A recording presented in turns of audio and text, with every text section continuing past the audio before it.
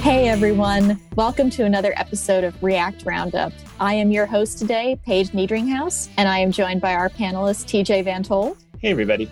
And our special guest today is Akash Joshi. Akash, can you say hi to the audience and tell us a little bit about yourself, why you're famous, what we're going to talk about today? Hey guys, so my name is Akash, and I think the thing that I might be famous for is talking a lot about myself and the things that I do online. And primarily, I work as a React developer, and I try to simplify the complex things that I have learned and try to share that knowledge through my blog and through posts on places like FreeCodeCamp and YouTube. And that's primarily what I try to do. When I went freelance, I was still only a few years into my development career. My first contract, I was paid $60 an hour. Due to feedback from my friends, I raised it to $120 an hour on the next contract. And due to the podcasts I was involved in and the screencasts I had made in the past, I started getting calls from people I'd never even heard of who wanted me to do development work for them because I had done that kind of work or talked about or demonstrated that kind of work in the videos and podcasts that I was making. Within a year, I was able to more than double my freelancing rates, and I had more work than I could handle. If you're thinking about freelancing or have a profitable but not busy or fulfilling freelance practice, let me show you how to do it in my Dev Heroes Accelerator. Dev Heroes aren't just people who devs admire, they're also people who deliver for clients who know, like, and trust them. Let me help you double your income and fill your slowdowns. You can learn more at devheroesaccelerator.com. That's awesome. So what kind of complex things are you learning about that you're trying to help others get better at? So I think React itself might be a complex thing because we have a lot of web developers here in India. Most of my friends work in web development, but they never seem to go beyond just HTML, CSS, JavaScript, and Bootstrap, and never go into the more productive parts of web development, like being able to build applications at a much faster speed and in a much more scalable way using technologies like React. So that's where I try to position my content, and that's what I'm trying to do. So I'm curious, before we get into some of the topics themselves, what got you into the teaching aspect of this? Was it running problems you ran into work that wanted to help into others, or what made you want to actually blog and talk about some of these things?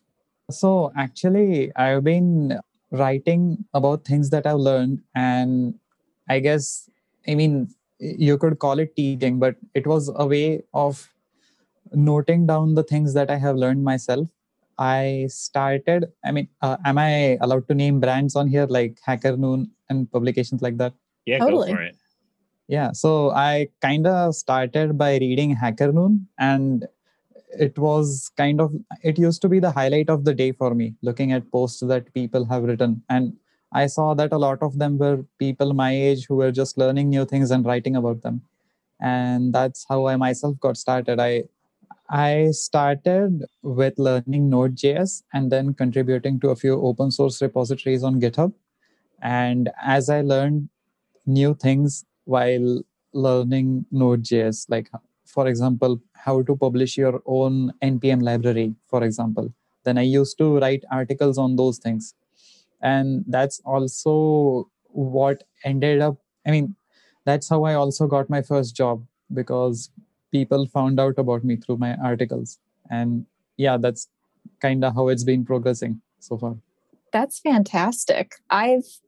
I didn't start writing until after I'd actually gotten my first job. So it was a little bit backwards to the way that you went about it. But I've definitely found that learning things at work and then writing about them really helps it solidify in my mind. And it also helps me when I've forgotten something, like an article I wrote 2 or 3 years ago. I can go back and search through and find how I did something.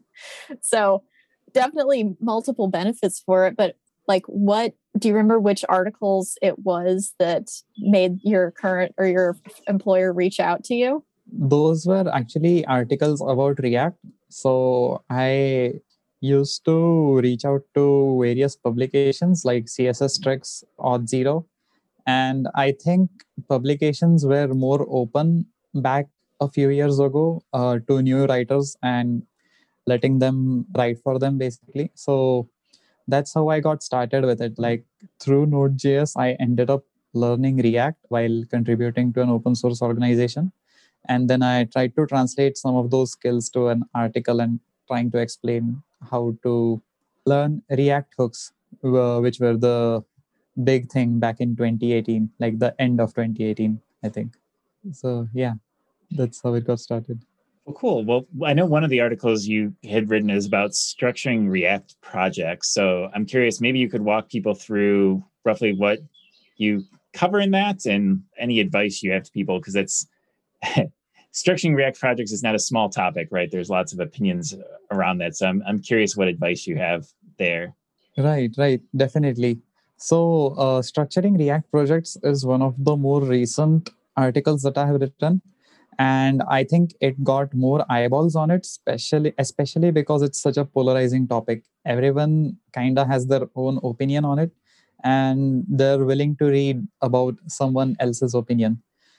And how I so how I got started with it was basically in my first job. The React projects that I was building weren't that complex, so I didn't really get a chance to get to the depths of React. But in my second job, I had to build UIs which had to scale between various teams, and so kind of while building upon the fundamentals that Next.js has set in for the how a React project should be structured, I kind of added my own sort of small twists on top of that, and that's how I landed up at the project structure that I'm currently using. So should I walk through what that what the project structure is? Yeah, definitely. Yeah. For anybody who hasn't read the article, which we will link to in the show notes. But yeah, it'd be great to hear what your take on it is. Yeah. So one of the first things is that to not clutter the root folder of the project. It's helpful to have all of your files separated into a specific source folder. And then I mostly talk about how various components of the project should be structured inside of the source folder. So the primary aspect of any web project is the routing. So Next.js has a good way of maintaining routes through the pages folder, and I talk about that, how you can create top level routes inside of these pages. And but I don't recommend having any UI components or the code itself stored inside of these pages, but having a separate component folder, and then naming these folders according to the page or the set of pages where these components will be used, and then storing these components inside these named folder structures. And then I talk about other things like data adapters and context stores. So data adapters would be adapters like in the adapter pattern of writing code, where these would just be functions which you would call, and then the adapter in its own backend would then make any API call or any WebSocket call or anything like that, and then return the data in whatever format that the original callee expects. So I also recommend splitting the adapters folder into various folders and files according to the structure of the pages. And context stores would be generally context stores wouldn't be applicable to simple uh, projects, but for more complex projects where generally people end up using a data management library like uh, React Context or Redux, then generally these context folders can hold the context stores for these set of pages. And yeah, that's what I recommend there. And the rest of the article then just talks about how you can store your styles and public assets. So I'm curious, just because I haven't done much with Next.js, how much does Next enforce? Because you said the pages folder is like a built-in Next.js thing. Are there other like special folders with that framework, or is some of that just stuff that you made up for your recommendations? So there are two things which Next.js enforces, which is having a pages folder for storing your routes and having a public folder to store all of the static asset files. And the rest of the things were, or the rest of the folders were something that I enforced myself, or that I made up myself, I guess. Yeah. Gotcha. So it sounds like because usually I find that most folder structure, there's almost like two different paths people take. Either you group your stuff by your files by their type of file, like their components, their adapters, their whatever the case is, or you group by feature. Like you have a folder that this is my, I don't know, my navigation, or this is my widget, this is my menu. And it sounds like you prefer just grouping by feature, right? Like components, adapters, that sort of thing. Right. So if you consider a set of files like catering to a particular feature, then yeah, I agree that it's kind of similar to grouping by feature. But I've heard the counter argument that my folder structure actually goes counter to having to store your files in terms of features. So I guess it depends on how you look at your application, I guess. Yeah, and I think there's no like right or wrong way, because Angular is very specific. Just to give one example of, they recommend not having folders like that, because they'll tell you to do things like just name by features. But that, like, I don't think there's a right or wrong answer, because I've seen both get messy when you start to deal at scale. Because then if you're grouping only by features, then in a complex app, it's like, well, which features are within what features? And like sometimes you'll have nested features and then you'll need to refactor them out of it. And I don't think there's a clean answer to this. But I always find it interesting what people come up with for best practices. I don't know, Paige, what you do at the Home Depot if you have a folder structure that you've magically solved this problem with at all. I don't think that we have that at all. But the way that my team typically approaches it is we have a folder that is purely for the API calls that we call our service layer. We have one for components, which are the smaller pieces of a React application, like buttons, inputs, maybe even something as large as a table. And then we have containers, which are kind of the pages, quote unquote, that a Next.js project might contain. So it's things like our whole nav bar or the main contents of a page. And then we have helper functions that are just used throughout the project, which are usually kind of plain JavaScript functions that might be used to format particular data or kind of transform it. We have hooks, which are the custom hooks that we use throughout different components in the application. But, it follows the Java pattern a little bit, because most of our backend services are built using Java, and Java is very prescriptive in how it wants things done. So we lean on that a bit, but React is so unopinionated about it that really, however it works for you is probably a pretty decent way to kind of build your application, I think. Yeah, gosh, I think that's why your article gets so much attention, is because no one's really solved this, and people like hearing others' opinions on the issue. Oh, yeah. It's a great opportunity to just see how other people are approaching it. And maybe you can get something good out of it that you can take back to your own app. Totally. So, Akash, I was looking at your website, which I've also linked to, and I noticed that you're not only working full time, it looks like you've also got a couple of side projects. And I'd love to hear a little bit more about them, because you have a link to this thing called Cast Parser and also a link to Product Hunt. So can you tell us a little bit about what you're doing there? Yeah. So Cast Parser is a kind of fintech micro startup that I am running with a friend of mine. So it's basically his brainchild, and I provide all of the front end help that he needs in going through that. So cash statements are basically consolidated account statements that get generated for all of the mutual funds that a person holds. So mutual funds are basically a set of stocks that people can buy, and a set of these mutual funds is stored in that cash statement, and we allow parsing of that statement and generating the data in whatever format that the user needs.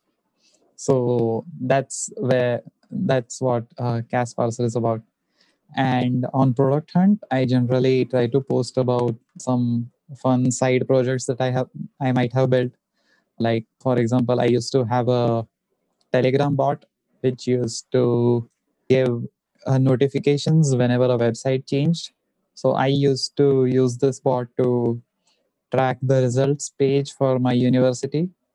And some other people did some other fun projects with it, like tracking the careers page of a place of work that they wanted to work at or something like that. And so I had to take that bot down because it was too resource intensive, but I have made its API open.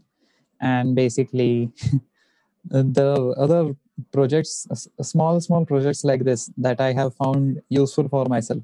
And then I try to put them on Product Hunt to try to get some other users for it, basically. Yeah. That's very nice of you to share that kind of software, because that sounds really useful for different things. With Sightseer, would you just ping like configurable amount to like ping a site, store what was there, and like if it notices like any changes, then sends a message? Yeah, that's exactly what it used to do. Very cool. So are you continuing to work on side projects like this, or is there anything else that you're doing, like, I don't know, writing courses or kind of blogging more? What are you most focused on right now? Yeah, I think I'm too young to write a course or ask payment for someone to teach them something, while there are like more smarter people who freely provide content for things that people want to learn about. So that's what I also try to do. Earlier, I used to make side projects for fun, and later on, it became that I wanted to try to monetize some of the work that I had done earlier and try to build on that. But then, I mean, when you're trying to monetize something, things start to become less fun because you have to worry about things like marketing. There might be search engine optimization, building landing pages, stuff like that. So then I kind of slowed that down a little bit, and now I'm creating content that would be fun for me to make, if it makes sense. So when I feel like it, I write a blog. When I feel like it, I try to record a YouTube video. Now editing a YouTube video is not fun, but recording can be fun sometimes. I can totally relate to that. That's what I do. Nice. I can definitely relate to that. Not the whole monetizing thing, but the second something goes from being just kind of like a hobby project to an I must do this or get this to work, it's usually a lot less fun that way. Yeah, having lots of users is like a double-edged sword. Right. It's cool, but at the same time, then people have demands, especially if they're paying money. Then they have a lot more demands. And a lot more sway over what you'll actually do for them. Yeah. Have you ever wondered if you could be offering a faster, less buggy experience for your customers? I mean, let's face it, the only way you're going to know that is by actually running it on production. So go figure it out, right? You run it on production, but you need something plugged in so that you can find out where those issues are, where it's slowing down, where it's having bugs. You need something like that there. And Raygun is awesome at this. They just added the performance monitoring, which is really slick, and it works like a breeze. I love it. I love it. It's like you get the ray gun and you zap the bugs. Anyway, definitely go check it out. It's going to save you a ton of time, a ton of money, a ton of sanity. I mean, let's face it. Grepping through logs is no fun, and having people not able to tell you that it's too slow because they got sidetracked into Twitter is also not fun. So go check out Raygun. They are definitely going to help you out. There are thousands of customer-centric, customer-focused software companies who use Raygun every day to deliver great experiences for their customers. And if you go to Raygun and you use our link, you can get a 14-day free trial. So you can go check that out at reactroundup.com/Raygun. Well, that's cool. So what kind of day-to-day things do you get to use for your work with your company that you work for? Like what kind of tech stack and tools? So it might sound boring to some people that I get to work with React a lot, but it's actually really fun for me because JavaScript is how I got started, and React for me is the best expression of JavaScript, and especially via TypeScript, where I can kind of automate away most of my workflow. And then it's fun to think about how I can build something with the minimum amount of lines of code by trying to create the optimum function which can be reused everywhere, or basically reduce the amount of work that I would have to do to build something. So yeah, mostly I do get to work with React and TypeScript, and I hope to learn Rust soon. I've heard a lot of people who seem to be JavaScript developers kind of gravitating towards Rust. What's kind of drawing you towards it? So I especially like the functional programming paradigms inside of JavaScript, and I try to use them as much as possible. So when I look at Rust, I, like most university students, have of course learned C and C++. And nobody, like, after playing with modern programming languages, going back to that is not fun. But Rust is something different because even though it has some complex programming paradigms, like it quite strictly defines the life cycles of a variable, and you have to deal with things like borrowing memory values between variables. It's still fun because the kind of strictness that it applies is eventually what results in better code being written. But of course, I don't speak this from my experience. This is just from things I've read online. But a more experienced Rust developer would probably be able to give this answer better. But yeah, that was my opinion on this.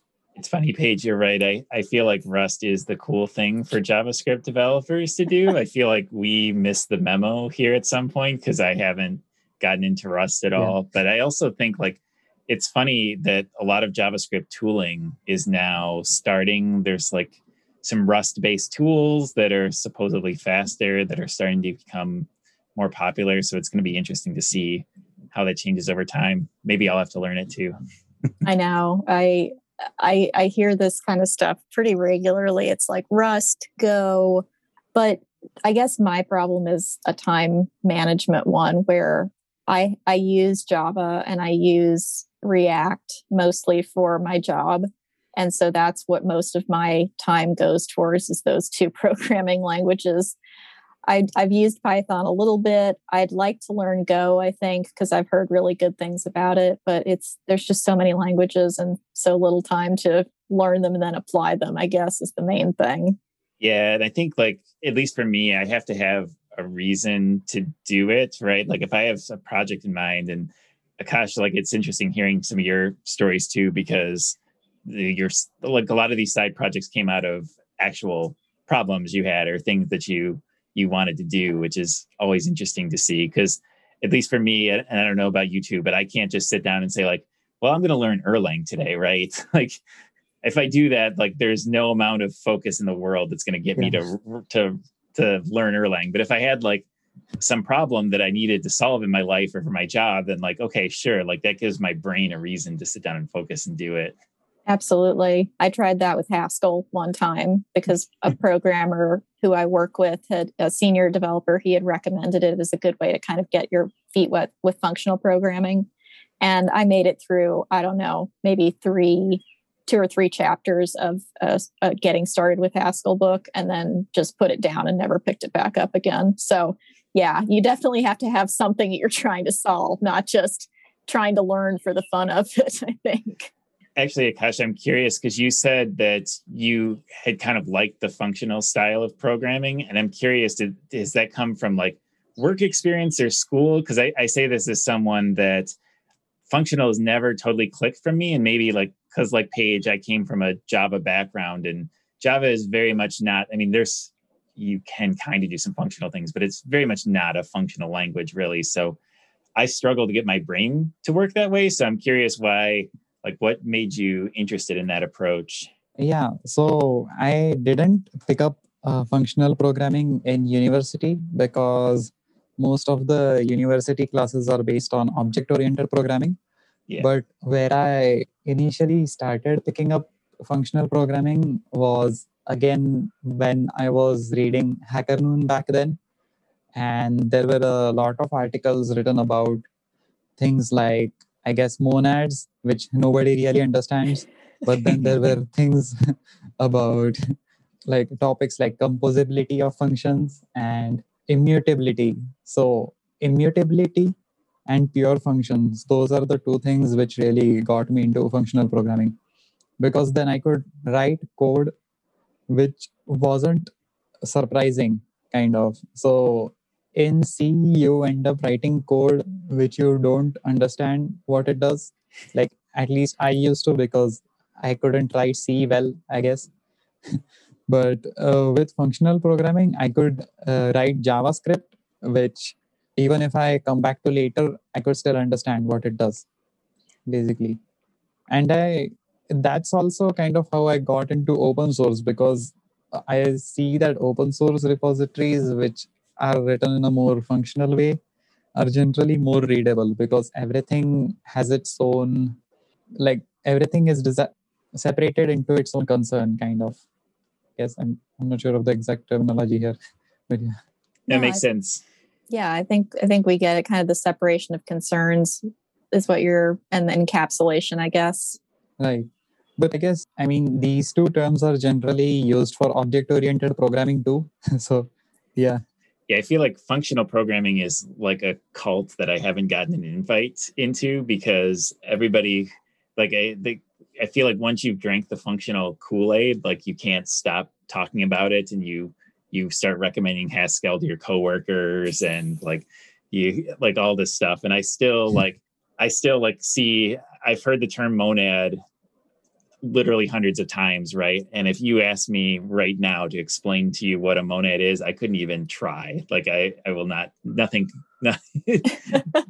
will come out interesting. So it's actually, I find it quite interesting that, like, just from some articles that you were able to pick up on that, because it's, at least to me, it's pretty impressive. Yeah, like currying is something that I know is very big and functional. And I can understand the general idea of it, but then actually trying to put that into practice in my code somewhere is a very large challenge to me still. Yep, exactly. But it's definitely super powerful when you know what you're doing. I've seen some really just great code written from it. But man, the people who know how to do that and can visualize it ahead of time, hats off to you. That's a great skill to have for sure. So Akash, another thing you have on your GitHub. Yeah, I would definitely not put myself into the like leagues of great functional programmers, because a monad is something which I can still not explain. And currying is something I generally don't use myself. But just with immutability and writing pure functions, which is like functions which only have one use case and don't affect any values outside of the function except for the ones which were provided as input to it. I mean, just by these two concepts, you can go pretty far in functional programming, is what I feel. Very cool. But there's another project on your GitHub that I wanted to bring up. Is you have this project called Functions Without Borders. Maybe you could tell us a little bit about what this is and what you're trying to solve with this project. Yeah. So Functions Without Borders was built to, again, solve a problem that I had. I basically hate writing server-side interfaces, because a lot of time gets spent in doing that. Like, whenever I have to write something, I have to write 10 HTTP API. What is it called if I write it on the server side? Like an endpoint, or Yeah, I don't know. yeah. I have to write a lot. I end up having to write a lot of endpoints and then a lot of getters on the client side. So what this library does is it kind of abstracts away everything, and it also mixes in a lot of TypeScript to basically make server side API calls feel like a native function call on the client side. So it allows you to use the same TypeScript types between the client and the server. So while defining your server, if you're using a set of types, then you can pass the same types to the client side also. And then basically you can call those functions on the client as if they were written on the client itself. But actually the library makes a WebSocket call and then gets the data from the server. Very cool. So it's like your own version of server-side rendering. Yeah, I guess so. So then where do you deploy the server code to? Is it just like any is it like a Lambda situation, or where would the server code end up? I don't think, I haven't tried deploying it to any serverless library yet, but it's mostly about a serverful situation where you might have a server constantly running, and then the client can be anything. It can be a browser or it can be another server or whatever, wherever you want to run it on, basically. Very cool. So Akash, is there anything that we haven't covered yet that you think that you'd like to talk about? I don't think so. I've covered mostly everything that I'm passionate about and what I like to learn and talk about, I guess. Yeah. Very cool. So if people would like to get in touch with you, what are the best ways? They can reach out to me on Twitter at TheWritingDev. They can check out my blog at thewriting.dev, where they can subscribe to my blog. And if they reply to any of the emails, the reply actually reaches to me directly. Very, very cool. Awesome. Hey, folks, if you love this podcast and would like to support the show, or if you wish you could listen without the sponsorship messages, then you're in luck. We're setting up new premium podcast feeds where you can get all of the episodes released after Christmas 2020 without the ads. Signing up will help us pay for editing and production, and you can go sign up at devchat.tv/premium. So I think this is the point in the show where we're going to move into picks, and we'll share things that we've been using that we're fans of. Things, it could be a site that you found, a product that you like, basically a show you've watched that you've enjoyed. So TJ, would you like to start us off this week? I can start us off. Yeah. So my pick for this week is going to be kombucha. I don't know, Paige, Akash, have you had kombucha before? Do you get the reference? I have not tried it, but I've seen it at the grocery store. Yes. Okay, so I had never tried it in my life. I didn't know It's it was the a thing. fermented tea, right? Yeah, fermented tea, and which I couldn't totally explain exactly what it is. So I'm glad you know more about it than I do, apparently. But I'd heard of it before, and a coffee shop near me had it. So I was like, "What the heck? Let's try it." And it was, I think it started a new obsession of mine, because I just went to the store and bought a whole bunch of it because it's quite good. It's since it's tea based, it's caffeinated, but it's got just a little bit of caffeine, right? So I've had a bit of a coffee problem lately, where working from home, the coffee consumption was getting a little out of control. And I've really enjoyed kombucha. The place near me has it in a lot of different flavors. So if you haven't tried it before, Paige, you might want to just get some from the grocery store just to say you've done it. I will definitely give that a try now that I know somebody who is a fan of it. Is there a particular flavor that you've liked? I like the fruit-based ones. Akash, I don't know if you have any. Let me see if I can dig up exactly which one I've had. Akash, is kombucha popular in India around you?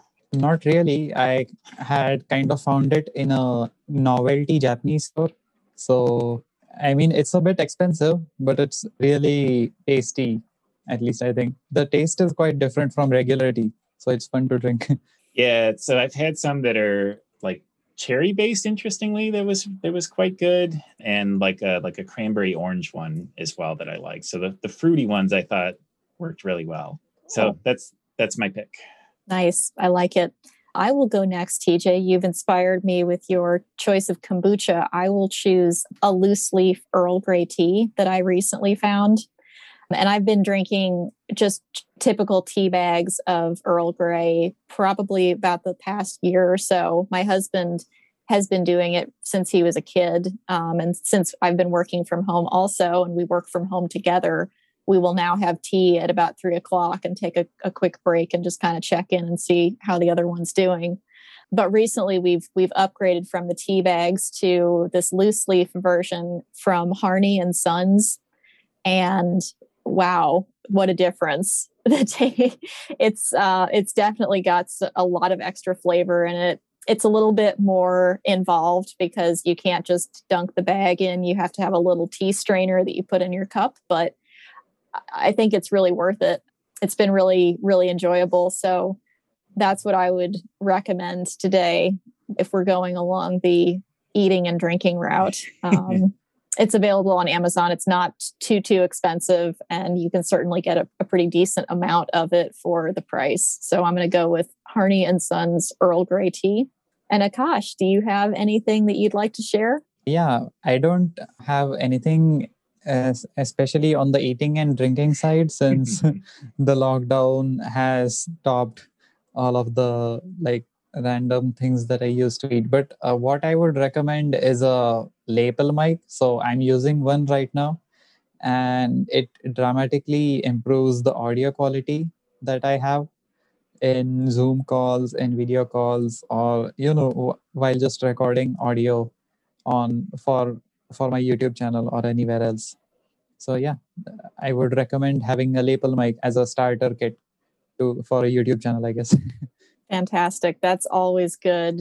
I think people are always looking for good microphones, good cameras, good all that stuff, especially since our lives are very video driven nowadays.